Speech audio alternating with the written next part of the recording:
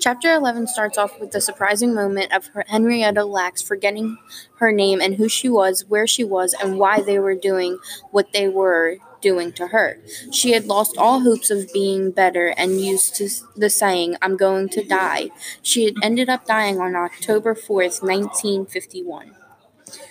Many concerns were that they let the tumors in her body grow as bad as they did, as many tests as they were doing on why they couldn't let this one in. Some of the characters in the chapter involving the family and how they didn't know how crazy or how sick she had gotten.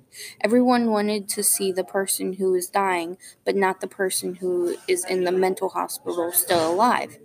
Henrietta and her sister may have had many disagreements, but the moment she knew her sister was about to die, she was willing to do anything and everything for her, which meant telling her husband she was ready to die and that it would soon happen.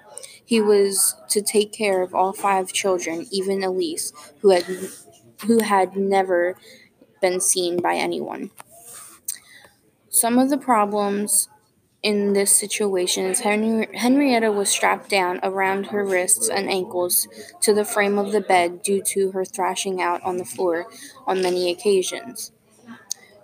The oldest daughter, Elise, was having to be locked away in a boarded up brick barrier where she had slept due to her being colored. When Emmett saw Henrietta this time, he hardly recognized her.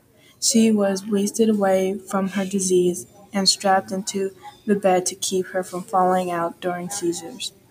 Emmett witnessed one of the seizures, saying that she looked possessed by the devil of pain itself.